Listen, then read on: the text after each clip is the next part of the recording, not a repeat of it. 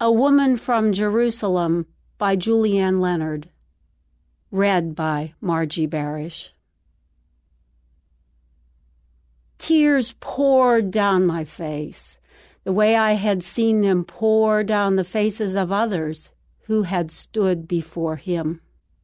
I had watched them weep for their own sufferings, watched their faces fill with joy as they left, His grace filling them, renewing their lives.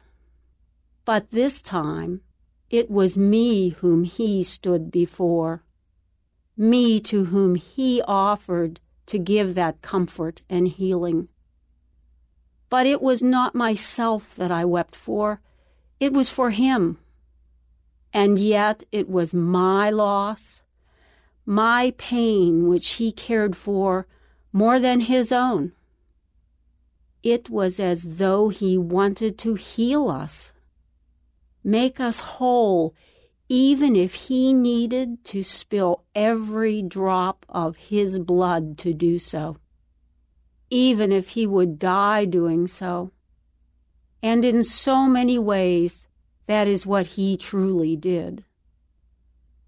All to heal us, to take away some of the tears that we shed, the pain of how much He would give to do that for us was a grief that cut deeper than I had imagined.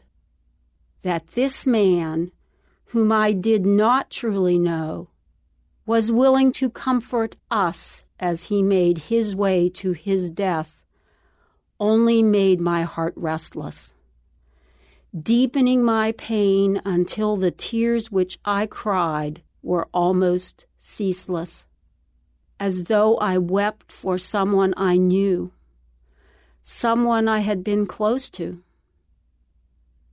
I could not bear to watch the crosses on the hill, above the road where I had stood while He stopped and spoke to me on His way. Instead, I sat in the dirt along the worn path and wept.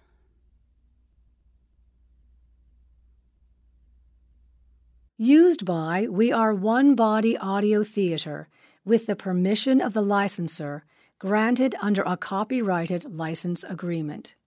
A production of We Are One Body Audio Theater.